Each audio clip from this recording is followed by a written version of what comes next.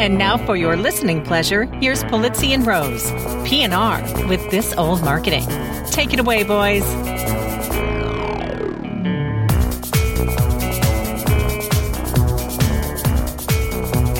Well, hello, content marketers. I'm Robert Rose, and welcome to episode number 73 of PNR's This Old Marketing, recorded on Monday, April 6th, 2015. Well, the week is starting off with a bang, folks. It's closing day for the Final Four in college basketball, where we're down to the Final Two, with Wisconsin facing off against Duke. Go Badgers. And it's opening day for our national pastime here in the U.S. for baseballs. Go Dodgers, go Indians. And of course, last night was the opening show of the final 6 episodes of Madmen. No spoilers here, folks, but let's just say Don Draper is being Don Draper, and there's a whole lot of mustache involved this season. And finally, you can start your pre-orders this week for the Apple Watch. Get in line and hurry up and wait. So put all that together, and you've got a great tipping point for this week's show, where Joe and I will duke it out and badger you with our content marketing news knowledge. We'll throw an opening pitch of native advertising rants and raves, and we'll hit it out of the park and make you do the 7th inning stretch, drink a beer, and round the bases. We'll finish it off with some rants and raves that are going to make you swoon like a Don Draper fangirl, and polish it off with a This Old Marketing example that'll be the apple of your eye. So let's get to it, folks. Let's get to our game of content marketing, and for that, it's time for me to introduce my co-host, my friend, my colleague, and the home run king of content marketing, Mr. Joe Polizzi. How are you, my friend? I have to say that I think you're stepping it up a notch on the intros. This is people need to appreciate how much time and effort you put into those. Those are so there was we had a comment in one of our reviews that came privately that talked about a little bit about that, and so I thought, you know what, I'm gonna try and step it up a little bit here. You have. I'm totally impressed. The last couple, I don't know what you're drinking, but whatever it is, I want a little bit of coffee. I want a little bit of that. No, I am fantastic. As you and I were talking in pregame, I just pulled myself out of the pool. I'm on vacation with the kids and the family, and of course, the show never ends.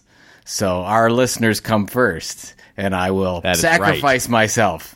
Pull myself out of the pool and do a little this pour old yourself marketing. Out of that cocktail. This is just a tough life that it's really rough. Oh my goodness, and we have to spend an hour talking about gibberish and content marketing stuff. So no, I'm doing fantastic. It's great to as everyone knows, you and I traveled half the globe for the past few weeks, and it's good to spend some time with the boys and not be a deadbeat dad anymore.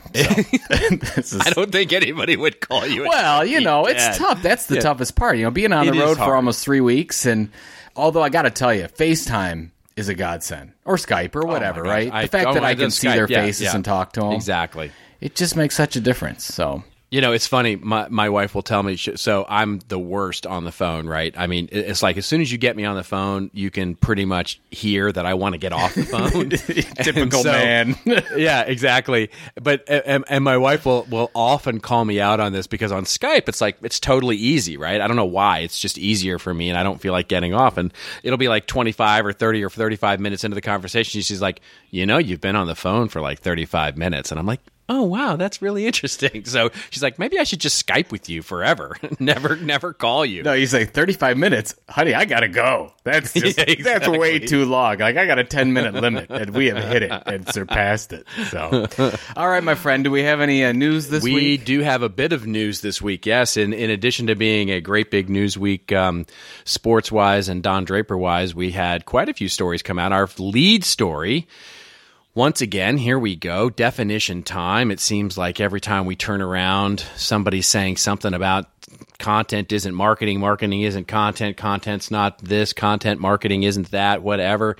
The headline here comes to us courtesy of adweek.com, and the headline is, Marketing is not about content. A little bit of a clickbait headline, I believe, but get your take on this, Joe, that says, content marketing is not about content, it's about media.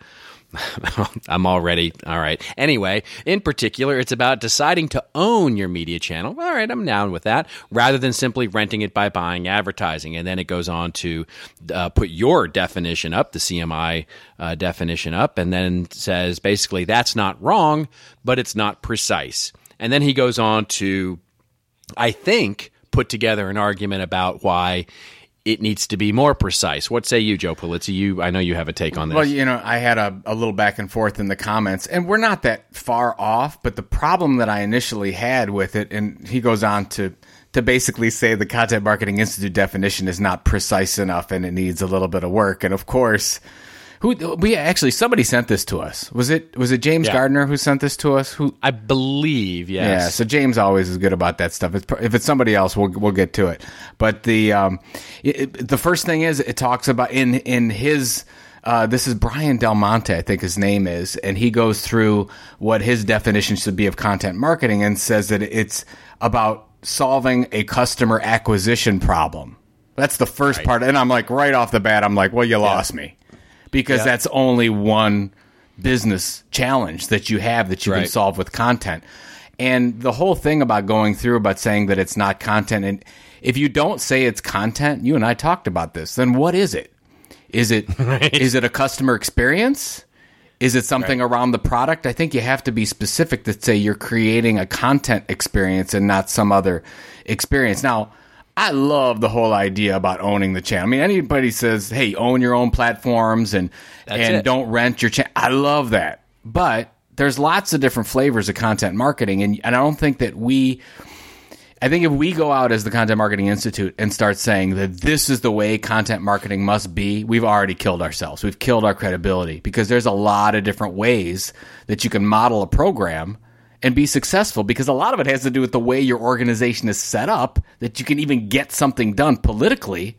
You might not be able to do that. You might, as you talk about many times in your master classes, you say sometimes you'll launch a blog, but you can't even get the IT folks or the web folks to give you a link on the site so that you can actually own the blog and actually create subscriptions from it. We know another one, very large company, that created a fantastic owned media experience, but wasn't allowed to get email addresses, get subscriptions, because that was the email group. It wasn't their group, and you're not allowed to touch email. And I'm like, oh, you got to be kidding me. What is that organization going to do? They got to do something different besides, in quotes, own their own channel. I think that's the best way to go, but there's not just one way to get there. And that was sort of the conversation that we had. Is first off, it's more than customer acquisition. So what about retention and loyalty, which has been the home for content marketing for 100+ years?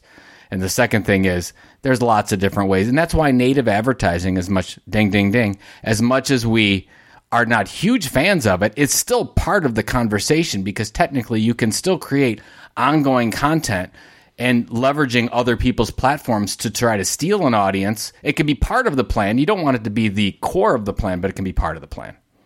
Absolutely right. Absolutely right. And so where he's talking about the owned media channel, I'm 100% in this guy's court. Where he lost me, it's the third or fourth paragraph in, where he says content marketing is not about creating and distributing valuable, relevant content. If it were, then artists, cinematographers, etc. would be marketing experts. Well, yes, they are. That's the whole point, is that in today's world, that you can argue that every artist out there, musicians have learned this lesson in spades, right? Is that the content that they produce is but the marketing for the other experiences that they create, the products and services that they create. Their live shows, their tchotchkes, their T-shirts, their everything that they're doing from a product is multiple revenue streams. That's what artists have ultimately learned in this whole disruption of digital, is that if you're an artist, if you're a journalist, if you're a musician, if you're a photographer, it is your content, your relevant, valuable content, that actually markets your services.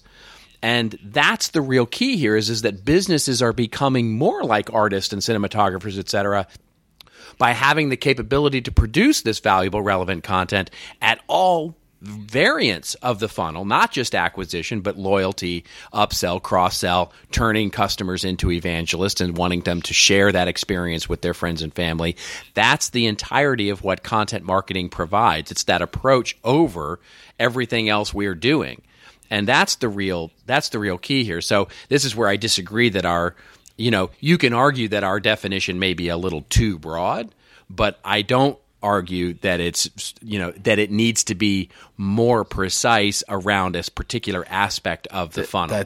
That's where this guy. It's a great point about the artist. There's two small things that I want to leave with before we go on to the next one. One is talks about how it has nothing to do with storytelling, and the only thing I want to say is that talk to Lego about that.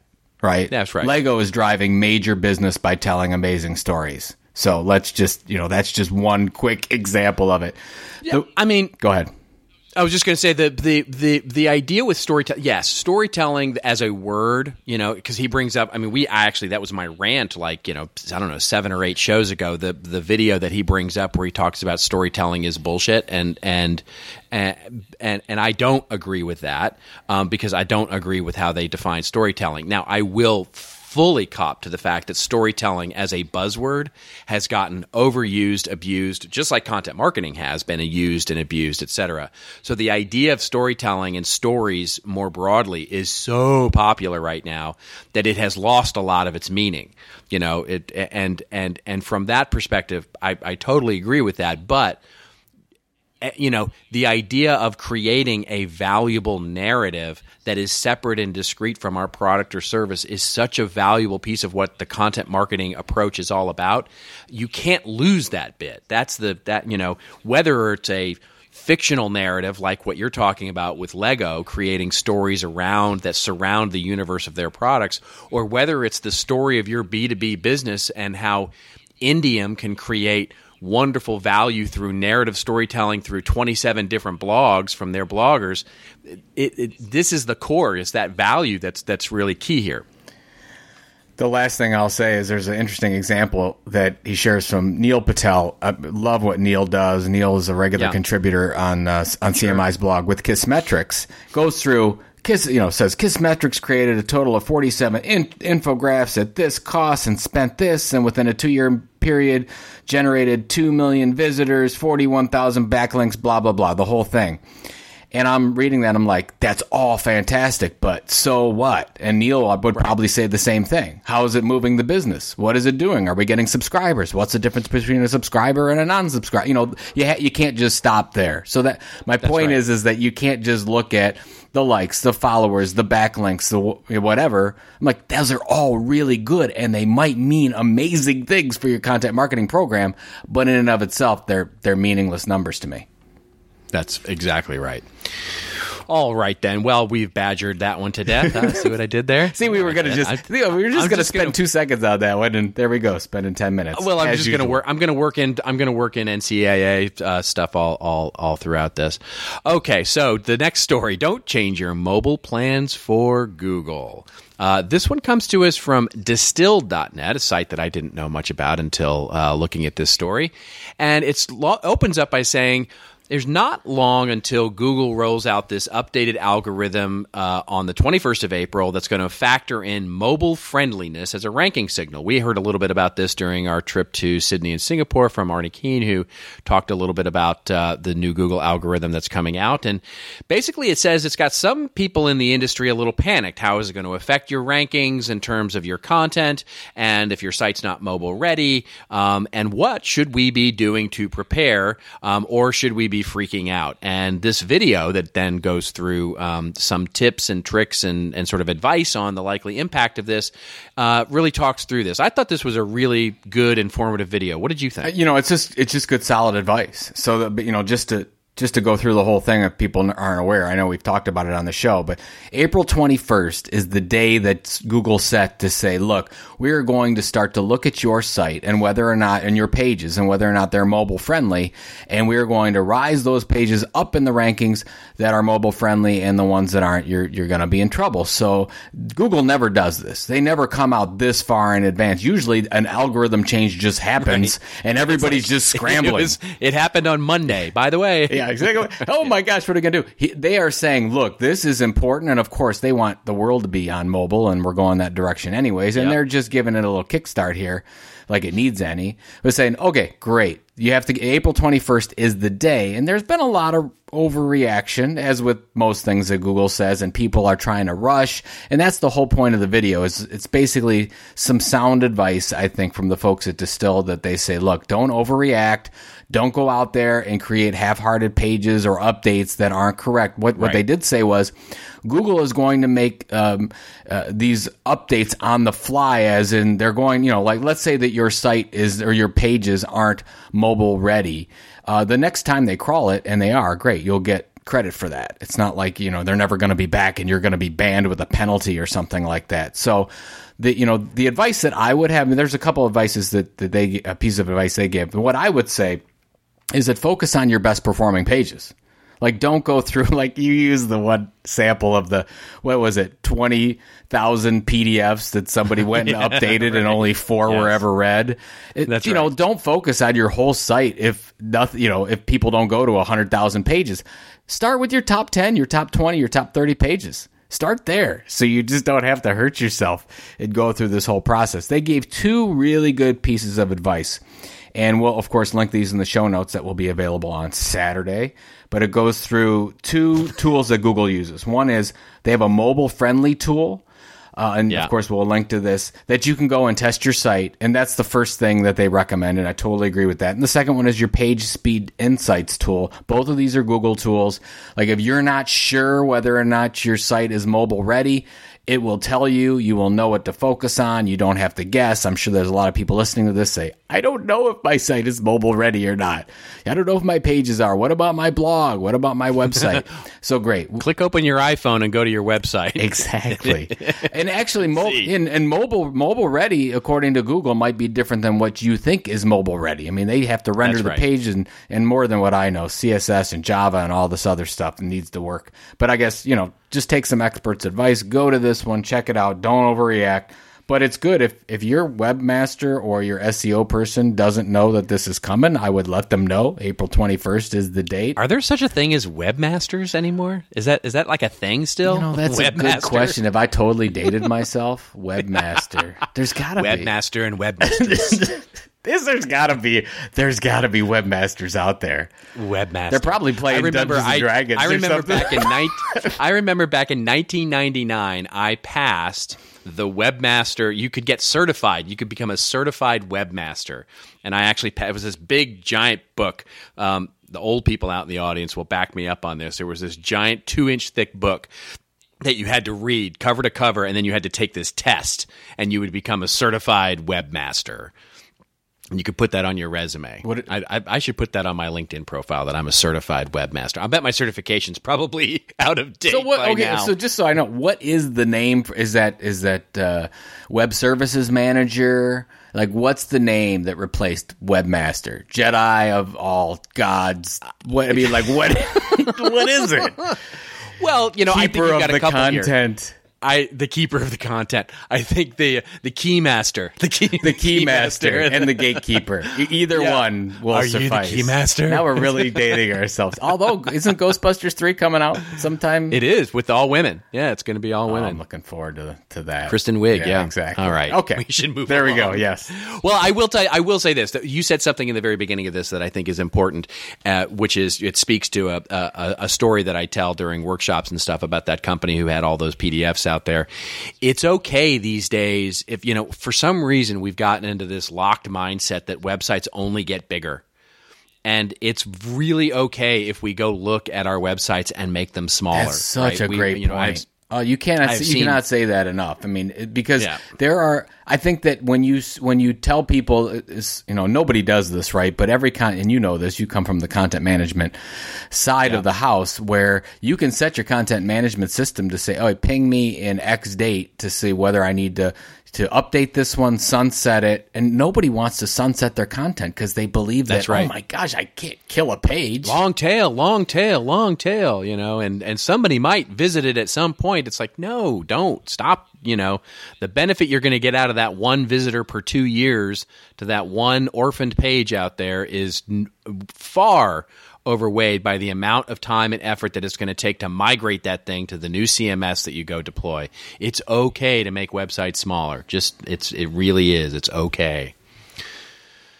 Okay. Now let's move on. Our next article. This one is going to get both of us up in a little bit of a titter, as it were. And it comes to us courtesy of Ad Age. We're actually pairing these two articles together, one from Forbes and one from Ad Age. The first one from Ad Age is headlined, "There is no more social media, just advertising." And this is a really interesting article. It starts out by saying 15 years ago, something I talk about a lot in my talks and workshops. It talks about the provocative musings of Levine, Locke, Searles, and Weinberger. And so for those of you who don't know, those are the guys who wrote the Clue Train Manifesto, something I bring up in workshops all the time. And it basically says that for a while, it really felt like brands were beginning to embrace this whole online community thing, building communities through social channels and all of that. And basically, it comes to the conclusion of saying, let's call it what it is. Social media marketing is now advertising. It's largely a media planning and buying exercise. As I've said a few times in various talks of late, I believe that Twitter, LinkedIn, and Facebook are really the ABC, NBC, and CBS of our time. And so I firmly agree with that.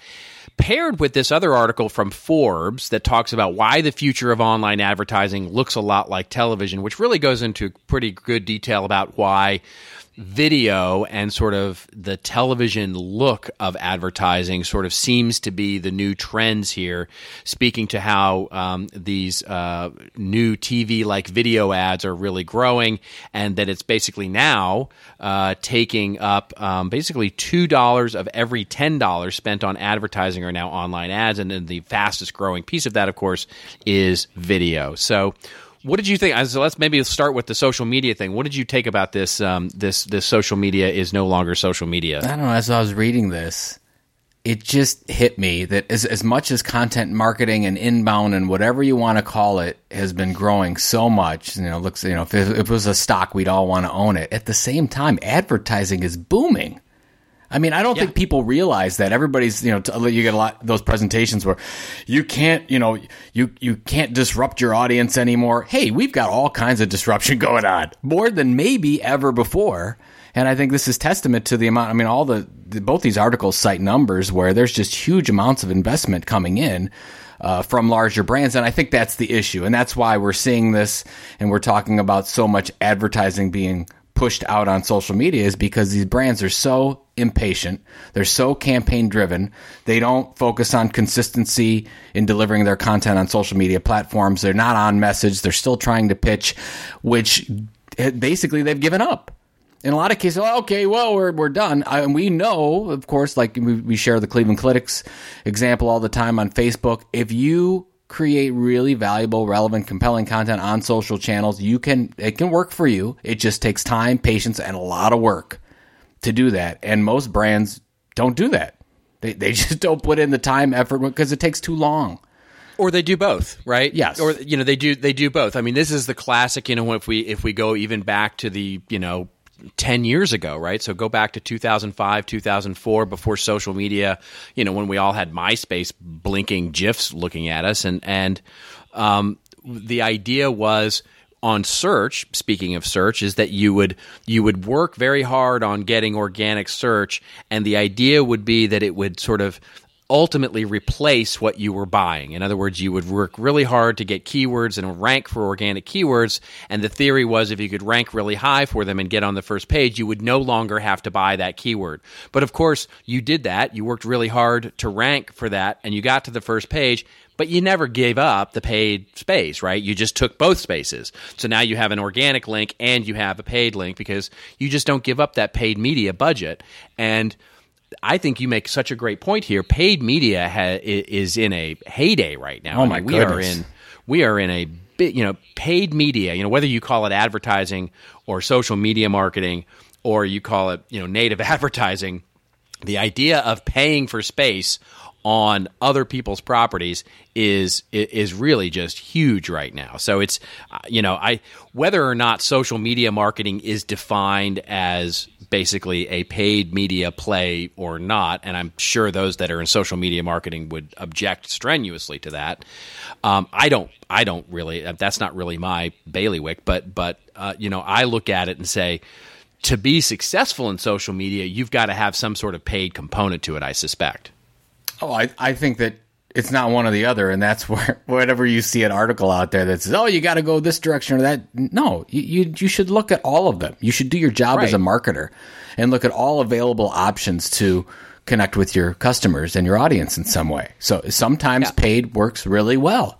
Sometimes that's the way to best reach your audience. Of course, that's a different message than ongoing content. The one thing about the television one, this is what here's my question, and I really think that this B-roll up in front of videos thing, I think this is a temporary thing. I don't think people are going to... huge. I mean, how long is that going to last before... I mean, really, and I think a lot of brands have done this really well, where their advertising or the videos that they create, which could be thought of as more advertising-driven video or promotional videos,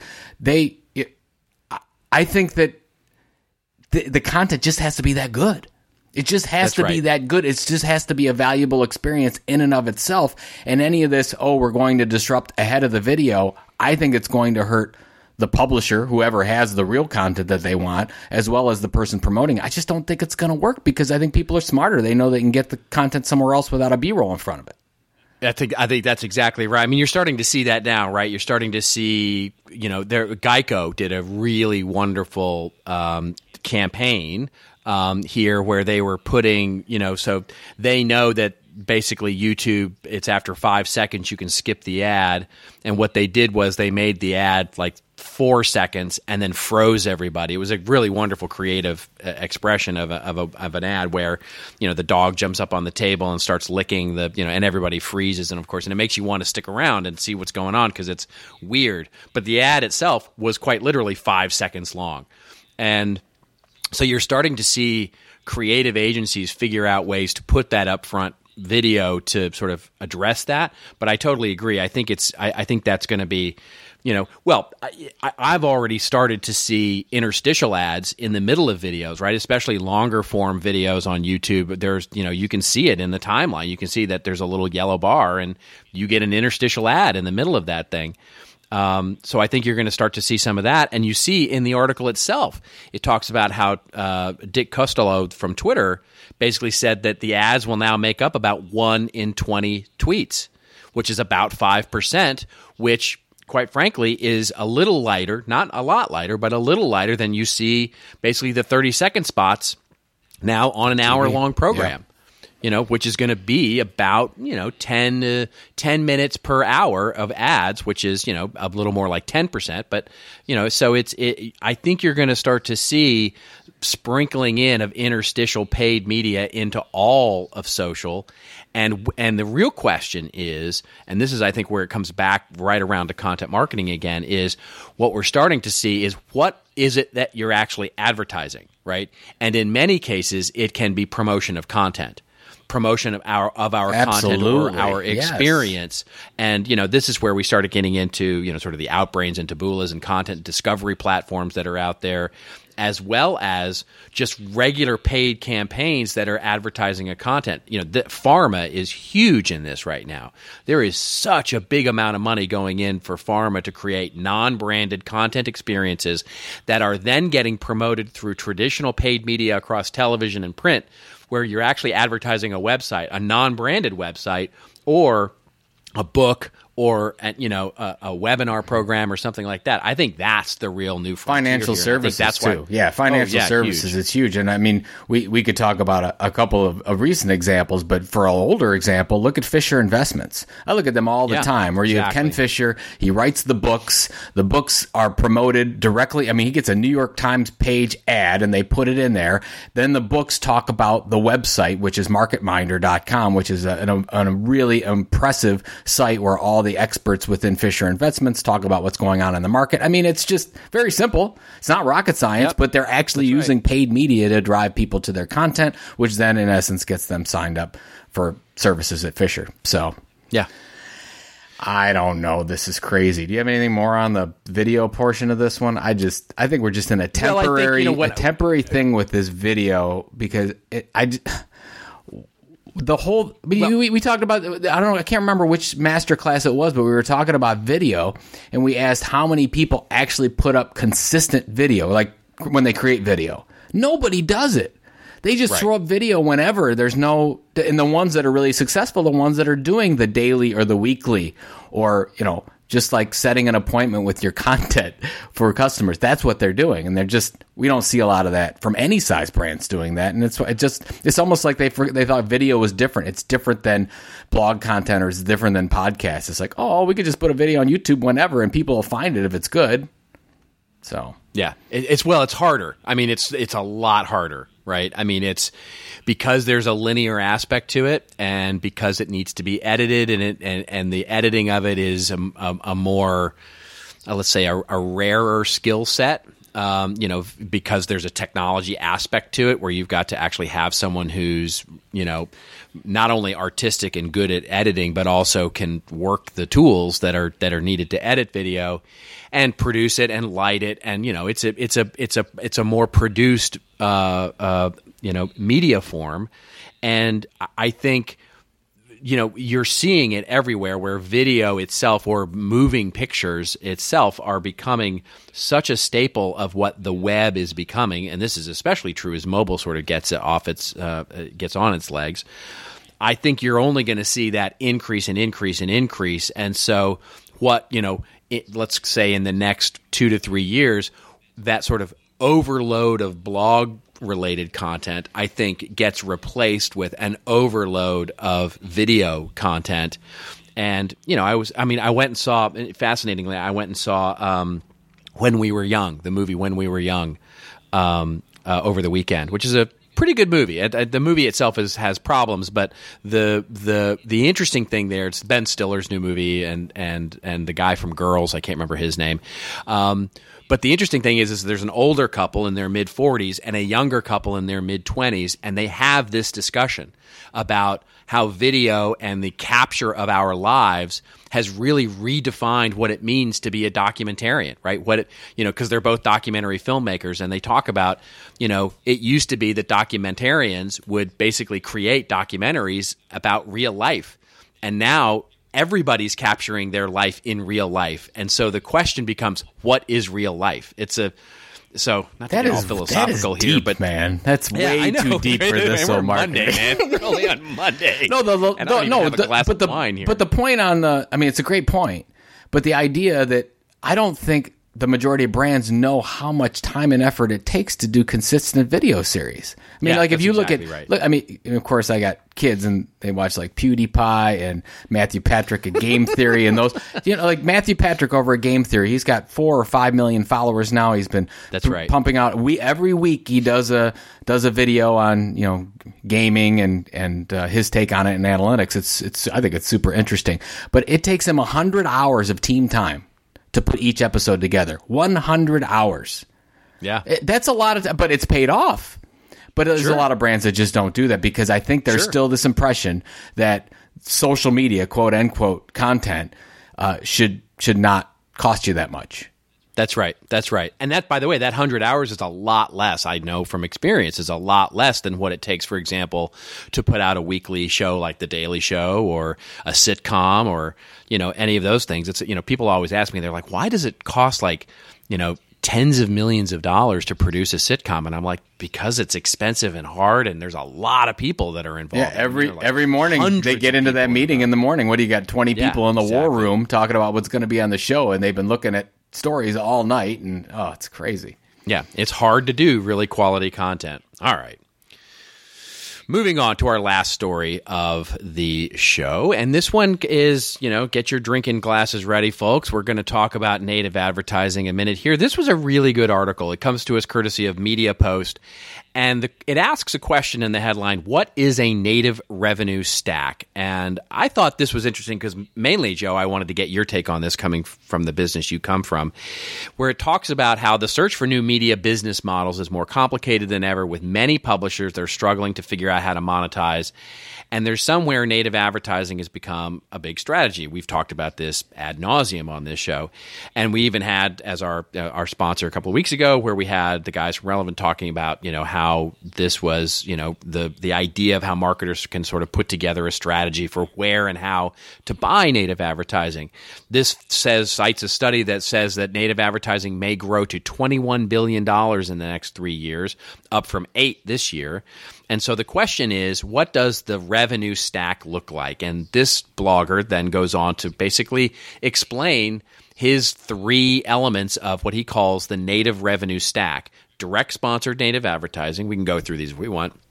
Direct brand-owned native advertising, and third-party native advertising.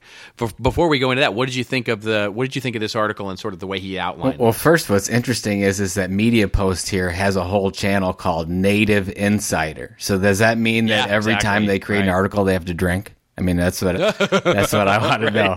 Yeah. So, hey, native is big because it has its own channel on Media Post. What's interesting is, especially the first 2 stack elements. It's fine how they call it the stack. It's kind of cute, actually. But the whole idea is first, direct sponsored native advertising, and that's where they bring up the New York Times example, where the New York Times is going to create the content for you. You will have some say in it, but you don't get full say, and it's costly to do that because it's basically you're paying a publishing agency to produce the content up to enough standards so it will get published on their platform, and you have a little bit of say in that. And of course, what was that big New York Times shell one that came out? And then, of course, New York Times does is they pick their partners with it, but they put in huge programs together. Then the stack number 2, which I wanted to keep some time on because I think it's really important, is they give the example in direct brand-owned native advertising. Well, Intel has Intel IQ site, a site we both love, and they're producing a ton of content. Well, they could take and sort of syndicate that content into the publisher's platform. This is, I think, more of your Forbes model, where SAP and a number of other players will buy doing that exactly. will buy a section of the site. Now, the challenge here for both sides, actually, the brand side and the publisher side, is you need a review process. And that's what killed Forbes to start with, because they didn't have a review process and they just let anybody from SAP create content. And this was, a couple of years ago? And boy, did it get out of hand, where you had really bad content. It really hurt Forbes for a long time. So I think publishers listening, if you're going to do this, you need to have an editorial review board, group, process, whatever you want to call it, so that if you are taking client content, it needs to abide by your standards. Even if it's sponsored. I don't care what you market at. It's got to be decent content. It's got to be a valuable experience, or it's going to hurt you as the publisher. And I think long term, I can make a case for it'll hurt the brand as well. So those are I don't know. The other ones are just, third party native. You've got your ad networks in there, though, that kind of stuff. So how about this for a prediction, or just even a question? Why hasn't an agency like an Ogilvy or or even bigger, right? So let's look at the Omnicoms, the Publicists. Why haven't any of those agencies stepped up and bought a big magazine, right? Why hasn't anybody bought GigaOM? It baffles me why no one's bought but basically taken the assets of GigaOM and done something cool with it, because whoever does that is going to be like the white knight on a horse, because GigaOM is this beloved property and is just sitting there. Why hasn't that happened yet? That's a great question. You and I know of smaller situations, and particularly a couple of weeks ago, I had a conversation with a smaller content agency in the pharmaceutical area, and they were talking about buying a small media property and start to build up assets so they could do some of these programs and have a little bit more freedom with it. I don't get it. I still don't get why brands aren't stepping up to the table fast enough. There's just such a huge opportunity in mergers and acquisitions around buying media sites. And actually, I'll have a rant later, which will talk about that even some more. But I don't get why we're not moving fast. I get it, right? I get the politics of it. You're not used to it. It's a totally different model. Maybe they don't see enough value in it. But my goodness, what an opportunity right now for any size agency or brand out there to start filling in gaps with. You can actually honestly ask the question: should I build or buy? Right. That's exactly it. And to me, it's always, when I hear of very large enterprises going, wow, we are all in on this content marketing thing. We're going to invest. We're going to get a team. We're going to do this thing. And we're going to spend the next 4 years building a platform. It's like, wow, really? There's so much out there that you could just get today and have an instant team and an instant brand and an instant audience. And yeah, you'd lose some of them, and yeah, you'd have to work. It's a different kind of investment model and all that kind of thing. But it just seems to me to be a huge opportunity, and I'm confused as to why we haven't seen more of it yet. I think maybe we will. I don't know. You know, somebody at our most recent event, somebody came up and said, oh, we're probably giving an idea we shouldn't be, but came up to us and said, hey, why doesn't CMI start to get into the buying and selling business and basically, you know, help brands identify and purchase the right sites? And I said, I think I'm just too tired for that. I mean, that's a whole different model. God. Great opportunity. Yeah, so I guess if somebody wants it. There's an entrepreneurial idea for you if you feel like getting into that business. Yeah, well, we'd be happy to. Real estate. It's basically the real estate business is what that is. Well, that's still how I explain to my aunt about what I do. I mean, we're talking about we're in the online real estate business. That's really what we are, if you want to think about it. But anyways, around content. Well, speaking of online real estate, we have a brand new, wonderful sponsor this week. Da-da-da. Play the music. Cue the music.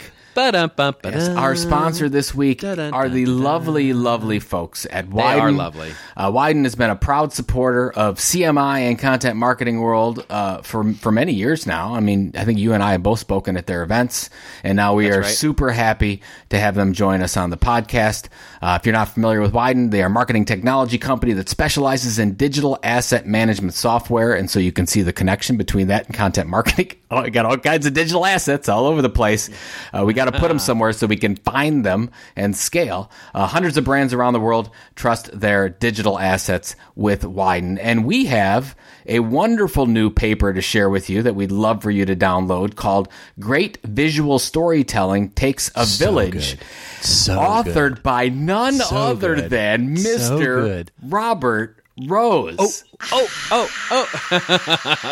Raise the roof, man. That's unbelievable. Oh, my God. Did you just do the cheer thing? I did. Did you just do like an auditorium full of people? I did. I had a Dr. Pepper right here that did it. No. At a time where rich media experiences pave the future of content marketing, this piece explains how the 4 C's. You always do this. You're cute, but your 4 C's. Collaborate. You gotta have an alliteration. Collaborate, right? Customize, communicate, and connect. Very, very good. Were you drinking when you put this? No, I'm just kidding. I was not. I was stone cold sober here, and I thought you said you were stoned. Bro, this show's going downhill fast, folks. That's a whole other show. Anyways, great visual storytelling takes a village. You need to download this. Help the community of your business manage these digital assets. You can download it at bit.ly/PNR Wyden. PNRWIDEN. You can get that at the bit.ly address. Please download it. Support our sponsors, but support it because it's a good piece of content. And, of course, written by the one and only Mr. Robert Rose. I mean, it has to be fantastic. He doesn't put anything. It doesn't have his name on anything unless it's the very best of material. My gosh. Right? Wow, you're really, really just it's getting deep in here. Yeah, it's just so deep. It's like, what's that smell? But thanks to our good friends at Wyden. Really appreciate Jake and the team over there. Thank you so much. We really appreciate all the support. Really what it talks through is that, you know, digital asset management has been around for ever, really. I mean, since the early 2000s, and this goes back to my own background in web content management, where web content management, enterprise content management, and digital asset management were sort of 3 keys in a big enterprise technology stack. And digital asset management was always sort of based around the idea of governance. How do we govern these digital assets to make sure that the right people can use them and that we're using them in a legal, you know, authoritative way? And what has happened is that as we've evolved into this content marketing process, really it's moved from a governance sort of model into much more of a collaborative model. We need to be much faster and agile, really, is the better word for it, with our digital assets. And so this idea of how we actually create new processes to become more collaborative with digital assets across the entirety of the business is really what that. One of the more important categories of content marketing. I think people continually talk about the production and the creation of content, but they don't talk about the idea of how do I store my assets. I mean, how many companies have we talked to that they're working on the same projects in totally different platforms, and they can't find anything even when they do because they're using 18 different tools to get there. So yeah, that's right. Anyway, so there you go. There you have it. Well, all right, folks, it is now time for your favorite part of the show, the time when Joe and I go off on a little bit of a rant or a little bit of a rave over something that is making us feel like the Badgers are going to feel when they win tonight, or making us feel a little bit like the Dodgers are going to feel at the end of this season when they sort of give it up like they always somehow do.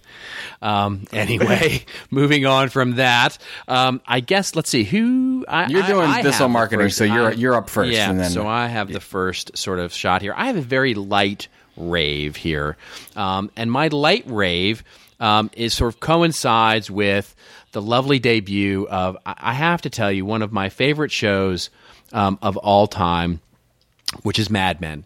And really the interesting thing to me is, so as you know, Joe, and as most of you who have listened to this show for some time know, I am a student of history. I love history. And I think that, it's funny, when I'm doing talks these days and workshops, 4 years ago, I would say, how many Mad Men fans are here? And 3/4 of the room, the hands would go up. And that number has decreasingly gotten smaller and smaller and smaller until literally this last conference. And I asked how many Mad Men fans were in the room, and like 4 hands went up. And it was like, wow, this has really seen a decrease over time. Now, I think the show has maintained its quality, but I won't.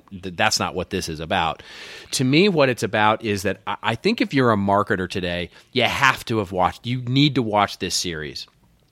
Because the history of advertising, the history of content, really the history of marketing is, especially the last 70 years of it, is built into this show. And there's an article that came out just a couple of days ago, actually, in the New York Times. It's called Mad Men in the Era That Changed Advertising, that really speaks to this. And I just loved the article, and so I wanted to make it my rave because it says what I want to say in a very elegant way. Written by Emily Steele is her name, and it really talks through how Mad Men starts out literally in the 40s and then the 50s, and then really spends a good amount of its time in the late 50s and into the 60s, and is now, as it starts to wrap up, getting into the early 70s. And we just really watched the birth of the Madison Avenue powerhouse advertising, the things that everything we talk about on this show has its roots in this time period. Everything from the giant holding companies like Omnicom and Publicis, to what we're talking about with television and the rise of media, the way we're talking about branding and brand storytelling, the way we talk about positioning products and the 4 Ps. All of that stuff is encapsulated in this show, and I just love it a lot. And as it debuted last night, it started off as it always does in a very odd way. But I think it's just really great, and so I wanted to make it my rave this week. I'm going to have to. I mean, I've watched episodes, but I've not been a devotee. And I'm going to... You're basically telling me I've got to sit down and binge watch this whole thing. Yeah, it's great. It's just so good. I mean, it just talks... It's everything from the rise of women in the advertising space and the career woman in that space and the sexism that they faced, to the way that products were positioned. The most interesting stuff for me, I mean, the drama is of course great, and and all of that, but the stuff that sort of fascinates me the most is that they get so right the history of that time, because they use real brands and real agencies of that time period. And they talk through what was really going on during that time. There's a whole series of episodes about the Kodak carousel and all. It's just really, really good. It's a really good for the student of history who's in their marketing career to understand the context of what you live in today. Well, thank you very much, sir. I have a rant. I usually do a rave. I'm usually a positive guy. But I've got thanks to our good friend of the show, Carlos Abler, for sending this on actually this morning, and I thought it was so good we'd put it on the show. This is from iMedia Connection, and this article is entitled "How Advertising Ruined Publishing," and the author's name is Sean X, which Which right away I was looking like, X? Really? Like no last name here? You didn't, I don't know if doesn't want to be. Now I understand after reading the article why. Didn't you get his new rap album? Yeah, exactly. The X Factor. X Factor. I'm sorry. Which was his follow-up. That was his sophomore effort from, Shaun of the Dead. Oh, very good. We could go on and on forever. I can go on and on. Yeah. The hits keep coming. Moving along. So it's entitled "How Advertising Ruined Publishing," and of course, I love articles that just say there's only one way. It's all one thing. Right. So yeah. So I will sum up the article in this quote that he gives: "Advertising is the cause of modern society's collapse." Oh dear. I'm like, what? What? Oh boy. All right. I mean, that's just as all right. That's a thesis. As our social media manager would say, that is cray cray, right there. So yeah, basically goes through the whole case about how in the glory days it was publishing and it was pure, and then advertising got involved, and then all kinds of horrible things happened to publishing, like Craigslist killed publishing, and social media has killed publishing, and BuzzFeed killed publishing, and native advertising has killed publishing. But really, all these things are because advertising has crushed publishing, and we don't have this pure form of and oh, my goodness, when did we ever have a that's pure the form thing of, it's like are we going back to like the cuneiforms and the this is the same story that we hear all the time in a different year. Like you could have said this 50 years ago, and you could have said it 100 years ago, and like even this old marketing that you talked about last week, was it Pepsodent, where you had Bob Hope? That's right. Yeah, talking about Bob Hope, that was advertising, was native advertising right there in front of us, sponsored content, whatever you want to call it. I mean, it's been around for a long, long time. Like this is a new thing. Now, here's my take. And so I'm on the exact polar opposite of this article, because this person, Sean X, believes that this is the worst time we've ever had in publishing. And I believe that this is the golden age. We're seeing the golden age of publishing. We've never seen more innovation in publishing and publishing models. And we talk about it a lot, where we've seen a number of publishers, if you want to just look at regular business media models, moving off of advertising into other revenue opportunities, whether those are donations, whether they're affiliate models, where they're selling products and services, all types of different ways to monetize content. And I'll leave, I could go on forever with this whole thing, but the last one, so Sean believes that the solution could be micropayments. The solution to all this, the solution to the problems of society and publishing will all be solved with micropayments. And of course, this in 2002, it was like micropayments in Second Life, right? I'm like, Mike, I was like, seriously? Micropayments? Is that what we've come to? That micropayments is not going to happen. I'm sorry. It'll happen in some small sections, but people are not going to pay micropayments for the most part for their content. I don't think like they do like their music. But even if they do, it's not going to be a one-size-fits-all solution. There's a lot of different ways to make money, and I think that's coming down off my soapbox here. I think that's the one thing that if I want people to look a little bit differently at, like Sean, say first you got to get a little history. As you were saying, you're a big history buff, so am I. Yeah. You have to look at the history of marketing and advertising to understand that this has always happened. We've always been at a point where we think that advertising is too, and we get focused. The second point is we get focused too much on our content being monetized through advertising or paid content in some way. And we've got to realize that there's many other business models to go to market, let alone the one that you and I talk about all the time with content marketing, is that you could actually have people buy more of your products and services if you're really good at publishing. So there you go. That's exactly it, right? So it's change. It's not, advertising didn't ruin publishing. Advertising, I'm a fan. I love advertising. I'm one of the few, by the way, that I infuriate my wife, because I don't skip the ads. I actually like to watch ads. That's a great point. Did we talk about that last week? It was about the banner blindness one. Was that last week or the week before? Exactly right. Where we talked about it's not the banner, it's the lack of value in the spot. That's right. It's that there's no value to it. If there was a banner up there and had huge value, there are people that would notice it and start clicking on it. It's just that it's always for a product pitch and something not of use to people. So that's right. That's exactly right. All right, folks, it is now time for our namesake for the show. It is This Old Marketing, and for this we have a short one. I would love if anybody's got any extra information. I found it a little difficult to find some in-depth information on this particular one, but it came out of some work we did this last week at our executive forum with one of the attendees there from the lovely, wonderful company of Robert Half, and wanted to just mention it because it's a great example of content marketing at its finest. So for those of you who don't know, Robert Half is a personnel agency that was formed in 1948 by the man himself, Robert Half. He was basically a staffing guy who was previously managing the hiring of accounting staff for a big textile manufacturing company. And basically he looked and said, hey, there's a huge opportunity here. There's no firms that are really focused on just placing talent into companies. And so many credit him with being sort of the first headhunter out there, although that's something that seems to be a little bit in dispute. But if he wasn't, he was certainly one of the first. And the company has now grown to be really the world's largest and in the accounting and financing staffing space. They've got more than 400 locations worldwide. They're a public company, all that kind of stuff. And the interesting thing to me here, and that we're going all the way back into the 50s and 60s and 70s and 80s, that they've published this thing that they call the Robert Half Salary Guide. And now they have market-specific salary guides from everything from accounting, of course, where they started, to other things such as technology and services industries and all those sorts of things.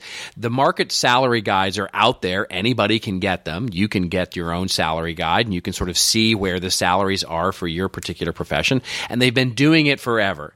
They've become such an integral part of what's going on in sort of the zeitgeist of hiring people that actually they are used by the U.S. Department of Labor in preparation for their own forecasts of what salaries are going to be in any given profession for the following year. In addition to creating this amazing salary guide, of course, Robert Half has also authored a number of books on industry. He's written a book called Make It Big in Data Processing, How to Get a Better Job in This Crazy World. And basically, they've really created all kinds of, they have such a core content focus here. Everything from books like Job Hunting for Dummies and all these different kinds of books out there, in addition to this salary guide that they've produced forever, for decades out there, that has now become such an integral part of what's going on that the government actually uses it as its source of authoritative and thought leadership. And I thought that's just a great, if we can get to that kind of brass ring where our content is actually used by the government as the standard bearer of thought leadership for this particular space, we know we've sort of created something of value there. And basically that just thought it was a really great example of this old marketing. I agree with you on every point except for the fact that if the government thinks you're creating quality content, I don't know if that's... Okay, all right. Well... Hey. Okay. Maybe. Fair enough. Fair point. The fact that they're appropriating funds not to a whole new project, I do like, but anyway. So what's the rest of your week like this week? The rest of my week is at home. I have a very quick trip to Palm Springs on Wednesday to go speak to a travel group there, which I've done every year now for the last few years, and it's been kind of a fun little thing. I just drive out to the desert and drive back. So other than that, I'm home. I'm working. I'm heads down working on a few things, writing a few client things and all that. So I have to say it's really nice to be home for the next couple of weeks before I head out on the road again. How about you? There you go. Well, first of all, if you haven't picked up Robert's book, make sure you do that. Experiences. It's a must read. You can read it right after you watch all of the Madmen episodes. No, I'm off of this podcast, and I'm gonna go jump in the pool with the boys, and I'm just gonna enjoy some family time this week, and of course I've got a little bit of work. I'm working on, we've got edits coming back on my book that's coming out at Content Marketing World, Content Inc. Fantastic. So just working on that whole process. As you know, it's a lovely process. But I'm trying to take some downtime here with the family. So there you go. That is brilliant. All right, folks, that is it for Joe Polizzi. This is Robert Rose signing off. And, we love those story ideas. Tweet us up, won't you? Give us the cray-cray tweets, #ThisOldMarketing. And, You can always email us, too, at thisoldmarketing@contentinstitute.com. And if you liked this episode number 73, we do hope you'll consider subscribing on iTunes or Stitcher.com. All those links are on the show notes available at thisoldmarketing.com, which comes out on Saturday, folks. And we do hope you'll tune in next week, where we're going to hear Joe say, terse? I can be terse. Once in flight school, I was laconic. Remember, folks, it's your story to tell. Tell it well. We'll see you next week on This Old Marketing.